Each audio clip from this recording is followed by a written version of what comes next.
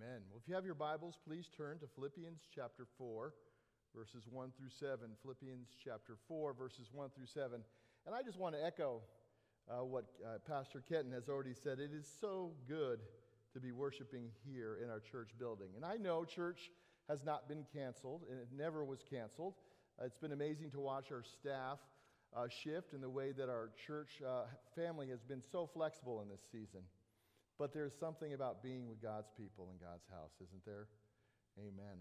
I'm assuming you're smiling underneath those masks, and I trust that it is a good day for you as well. It's exciting. It's an exciting development in these dark days, isn't it? These days where the news is often so full of disease and dissension and even disaster. But we know that dark days have been around since the beginning of time. There have been many dark hours throughout history in every corner of the world. Think of our friends in England. Probably their darkest hour was the spring of 1940. You see, the Nazis had blitzkrieged their way through Europe, and it looked like an invasion was imminent. And in very Churchillian fashion, Prime Minister Churchill printed and distributed 14 million copies of this leaflet entitled Beating the Invader. In this little leaflet, it was really an instruction booklet of what to do when the German troops arrived at their doorsteps. And again, it was just quintessential Churchill. The two main messages in the leaflet were stand firm and carry on. Stand firm should you meet the enemy. Carry on should you not. And with these wise words, he attempted to steal the hearts and resolve the minds of the British people. Stand firm and carry on. It was a call and a message that really only faintly echoes the call that the Apostle Paul makes this morning to the Philippian church. And as a result, a call that he makes to you and me. You see, it was a different type of dark time, but it was a dark time surrounding the writing of the book of Philippians. First of all, the author, Paul himself, was in chains, was in prison at the time of this writing. It was a dark time for the church in terms of disinformation that they were fighting about their identity and about their hope in the gospel. And it was a dark time for members in their church who were at odds with one another, who were living under the weight of disunity and division. And in the midst of those dark times, Paul, like Churchill, tells the Philippian church to what? To stand firm. But Paul's message is so much more meaningful and glorious and everlasting than Churchill's message ever could be. You see, Churchill's call was to stand firm and carry on with resolve, with our own resolve, because an evil dictator was coming to bring death and destruction. But Paul's much better message was to stand firm with joy because a good king had already come and had brought life and had brought salvation. Let me say it again. Paul's call is for the Philippians and us to stand with joy because our Savior has come. That is Paul's call to the Philippian church, and that is Paul's call to Chapel Street Church. Now let's look specifically at this call. Please turn in your Bibles to Philippians chapter 4, verses 1 through 7. Hear the word of the Lord. Therefore, my brothers, whom I love and long for, my joy and crown, stand firm thus in the Lord, my beloved. I entreat Euodia and I entreat Syntyche to agree in the Lord. Yes, I ask you also, true companion, help these women who have labored side by side with me in the gospel together with Clement and the rest of my fellow workers whose names are in the book of life. Rejoice in the Lord always. And again I will say, rejoice. Let your reasonableness be known to everyone. The Lord is at hand. Do not be anxious about anything, but in everything by prayer and supplication, with thanksgiving, let your requests be made known to God. And the peace of God, which surpasses all understanding, will guard your hearts and your minds in Christ Jesus. Well, again, the two primary calls that we are seeing here from this text this morning are found in verse 1 and verse 4. I've already mentioned the first one, to stand firm. We see that in verse 1. Therefore, my brothers, whom I love and long for, my joy and crown. Stand firm. Stand firm, thus in the Lord. In verse 1, he commends the Philippians, but then he gives this clear command to stand firm. Well, why should we stand firm? Well, because of chapters 1 through 3. Because of who Jesus is and what he has done. Because Jesus has taken hold of us, as Pastor Brian shared last week. Because now your citizenship is in heaven, as Philippians 3 verse 20 says just a couple of verses back. We stand firm because of the hope we have in Jesus to save us, to transform us, and to bring us home to heaven. We can and we should stand firm. The image here is of a soldier who refuses to leave his post no matter what they face. And Paul wants the Philippians to stand firm, to be firm in their faith, to be stable in their attitudes, and to be enduring in their actions. Because of what Jesus has already done, has already accomplished on their behalf. He wants them to persevere in every area of their life in Christ. But in typical Paul fashion, he doesn't just say stand firm, he teaches them how to stand firm and the characteristics that accompany standing firm. Notice what he says, stand firm thus, stand firm in this way. Because of Jesus, that's the therefore at the beginning of verse 1. Therefore, because of chapters 1 through 3, stand firm in this way. This is Paul's call to action for the Philippians and for us. We are to stand firm because of who Jesus is, but now we're going to see how we should stand firm. And this action, this call to action, this call to stand firm is accompanied by a very specific attitude, which is really the main thrust of the book of Philippians. And that is found in verse 4. Rejoice in the Lord always. And again, I will say, rejoice. Now, Pastor Jeff did a wonderful job unpacking this call to rejoice a couple of weeks ago. If you remember the juice box illustration. And he put it like this. This is what Pastor Jeff said. Rejoice means to go back again and again and again and reconnect with the source of our joy. Rejoice in the Lord. Everything our hearts desire is found in Jesus. I'm accepted. I'm approved. I'm loved in him. Plug yourself back into the only real source of joy. Rejoicing is coming back and reconnecting with the only source of our real joy. So Paul is calling the Philippians to stand firm because of Jesus. And he's calling for them to rejoice always, to continually be reconnecting to their only source of true joy, Jesus Christ himself. They are to stand firm and rejoice no matter the circumstances, because remember, their joy was not found in their circumstances, but in the person and work of Jesus. And that is our call today, to stand firm with joy.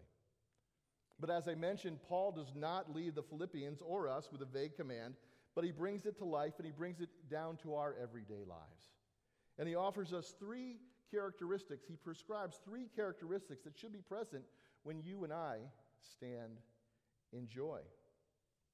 The first way Paul says to stand firm in joy is by promoting unity. Let me say that again. Stand firm in joy by promoting unity. And look what it says in verse 2.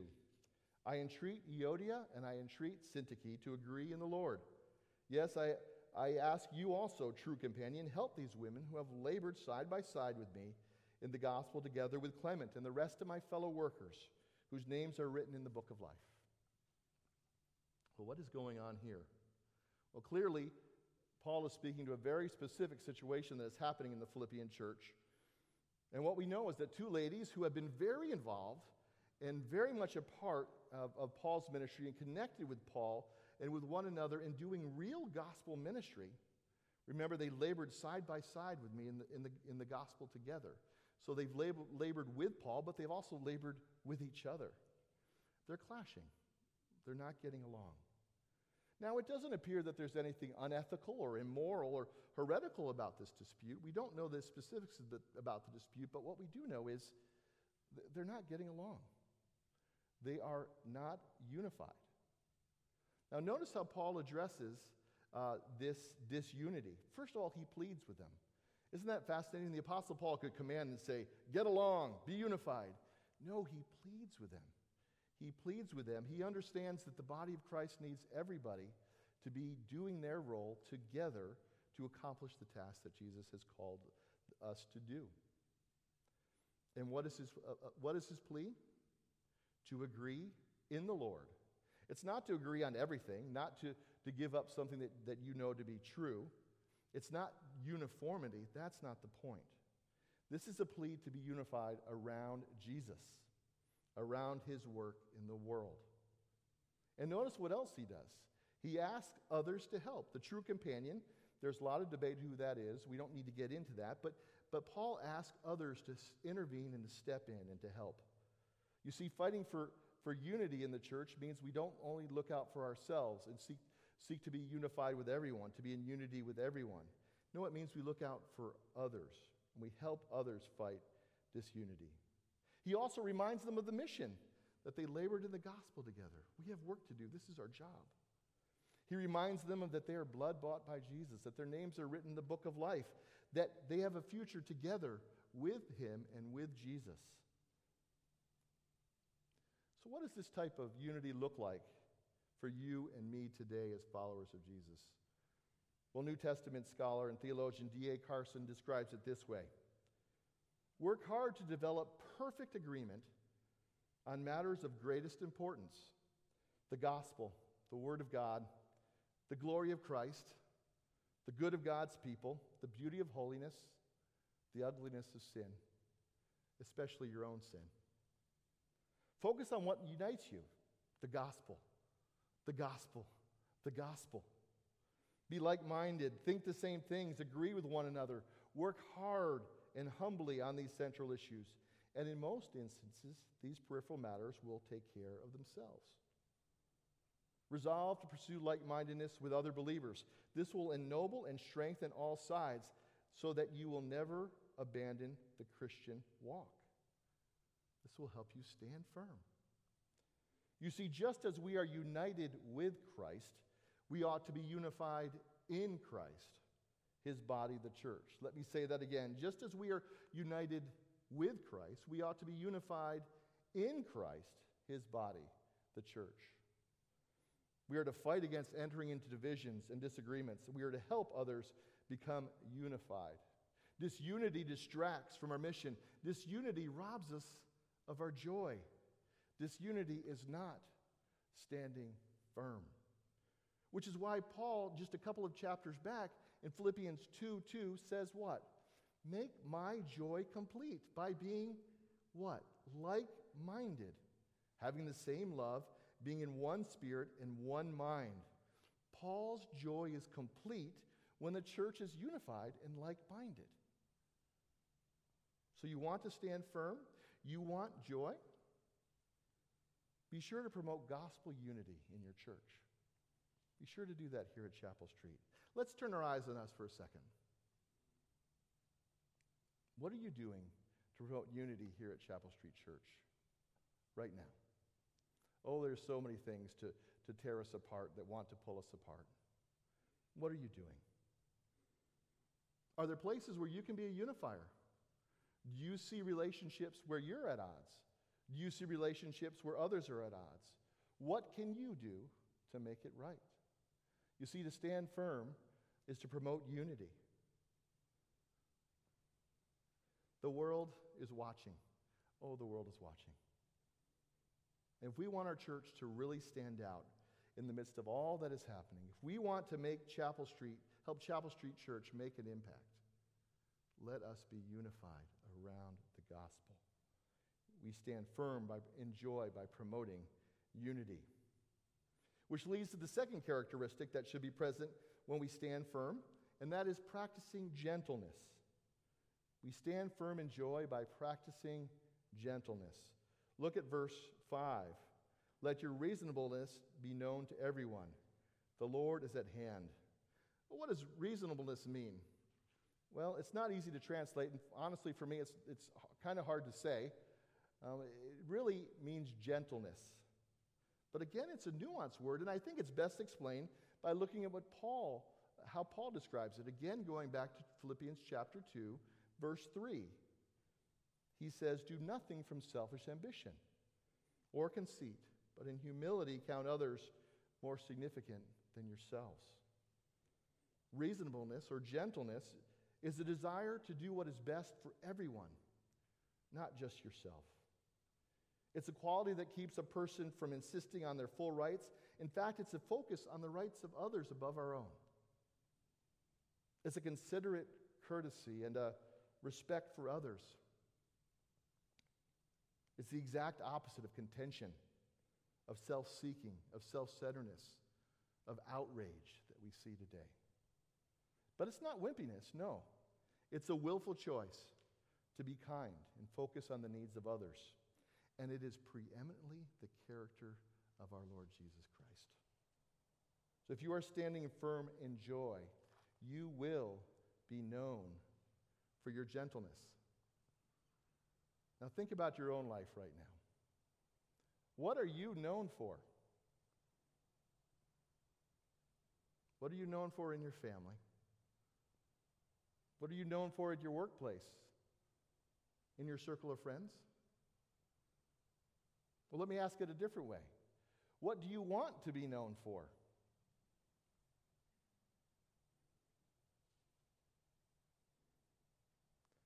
If we're honest, does reasonableness or gentleness even make the list of goals that we aspire to?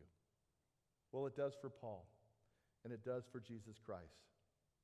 If we want to stand firm in joy in these dark times, a gentle reputation should be a regular focus and a daily goal for each and every one of us. Again, has there ever been a time in our lives where this matters more, where we can shine more light and point more people to Jesus with a gentle heart and a gentle word? Christian thinker and author Paul David Tripp wrote a poem actually just this week speaking to this very point. Listen to this poem. In that moment, when opponents are screaming, tribes are fighting, arguments are escalating, and masses are debating, and no one is listening, there is power in a soft answer. There is strength in a tender heart. There is grace to be found in a measured response. There is mercy to be seen in a loving reply. There is only one enemy, not the person different from you, not the one who disagrees with you, not whoever disrespects you, not the one on the other side of the fence. The one true enemy was defeated by the one who was despised and rejected, misjudged and forsaken, condemned and mistreated. And he won not by being louder, acting stronger, bigger threats, crafty words, stinging retorts, but by a sacrifice. The ultimate battle was won by a gentle, humble, loving, servant man. He silenced the enemy, but not by being bigger and louder, but by laying down his life because he loved his enemies. As you stand fast in joy in the midst of all the trials and temptations you are facing, be gentle. Be gentle to everyone. Let this be your reputation. Let this be our reputation. Be a person of gentleness towards everyone, inside and outside of the church, even those who oppose you or maybe even hate you. Why? Because you are a citizen of God's kingdom. Because you have been taken a hold of. You are his child. Because you are God's. And how do we do this? Well, look at the last part of that verse. How? Well, remember, God is at hand. God is near. God is with you. You are always in the presence of God. And yes, God is watching, and that is a wonderful motivator to realize that God sees everything we do. But more than that, God is with you. Remember what Jesus told his disciples before he went to heaven, ascended into heaven? All authority is given to me, and I am with you, even to the ends of the earth. So God's presence is with us, but his power to see us through, his power to help us be gentle and to stand firm in gentleness and joy. It's something that he longs to give us. The Lord is at hand. If we want to stand firm in joy, we practice gentleness. So standing firm in joy means that we promote unity. It means that we practice gentleness. But it also means that we pursue peace. Look at how Paul famously puts it in verses 6 and 7. Do not be anxious about anything, but in everything by prayer and supplication with thanksgiving, let your requests be made known to God. And the peace of God, which surpasses all understanding, will guard your hearts and your minds in Christ Jesus. Come on, Paul. Not about anything? Have you seen my life? Have you seen our lives? Paul, this can't be done. Paul's saying, no, it can be done. And this is coming from an apostle in chains in prison who is writing this. Paul is saying this can be done. But in lovely Pauline fashion, he doesn't simply give us a command. He gives us a how-to set of instructions. And you see for overcoming anxiety.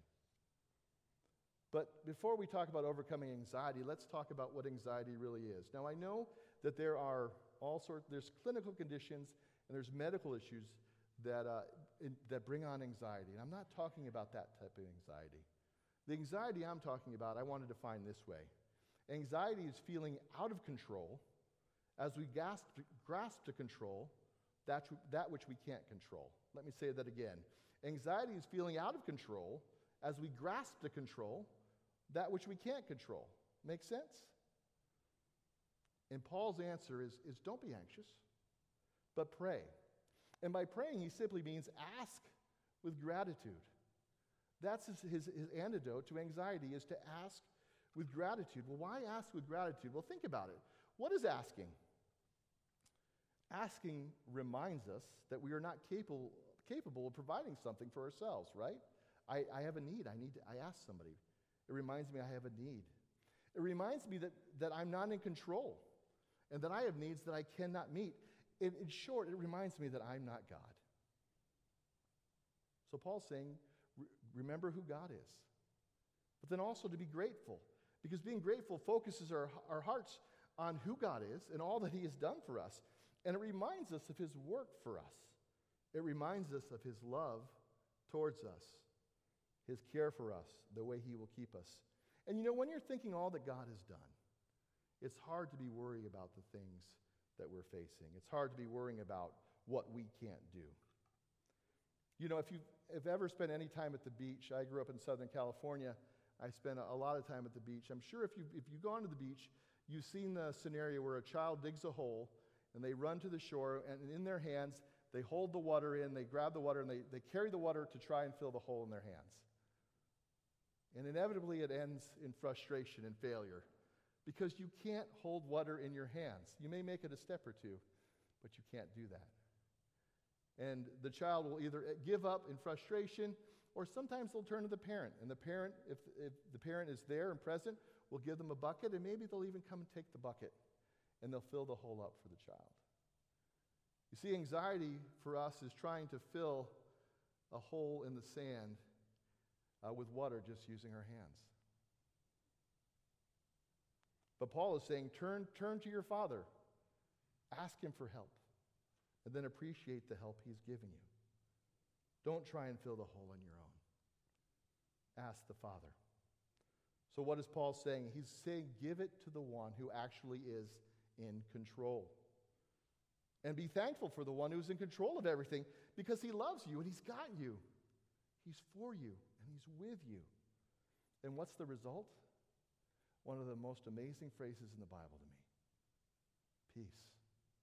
Peace that doesn't make sense. Peace that transcends our circumstances.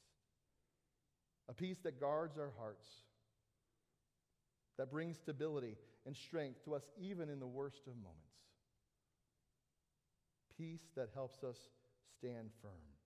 Stand firm in joy. Put off anxiety. Instead, ask God. Thank God. And experience indescribable peace.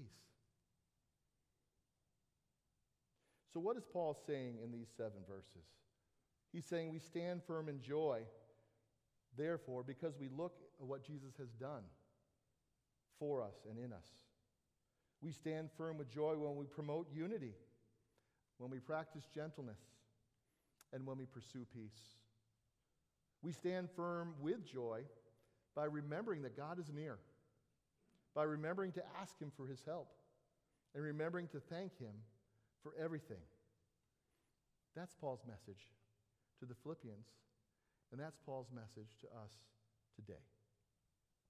Again, can you think of a more timely message for us as God's people? To stand firm, to promote unity, to practice gentleness, and to be anxious for nothing, to pursue peace. When we see a world that is wildly divided and angry and scared, stand firm, promote unity. When we see a world that is screaming and bullying and berating and raging, stand firm, practice gentleness. When we're tempted to join the world that is full of fear and grasping for control, stand firm, find peace by going to God, who is in control, and thanking Him for His loving control of your life and of all things. And do it with joy, reconnecting again and again and again, the only source of joy that we have in this world, ultimately, the Lord Jesus Christ. That is standing firm in joy. That is the way we make a difference today. That is our call, that is our way, and that is our impact. May it be true of my life, and may it be true of yours. Let us pray. Heavenly Father, thank you that because of Jesus we are able to do any of this. Lord, thank you that He is with us to the ends of the earth. Thank you that through your power we have the ability to pursue peace. Father, thank you that we have the ability to promote unity. Thank you that we have the ability to practice gentleness. And again, may that be so of all of us. I pray this in the strong name of Jesus. Amen.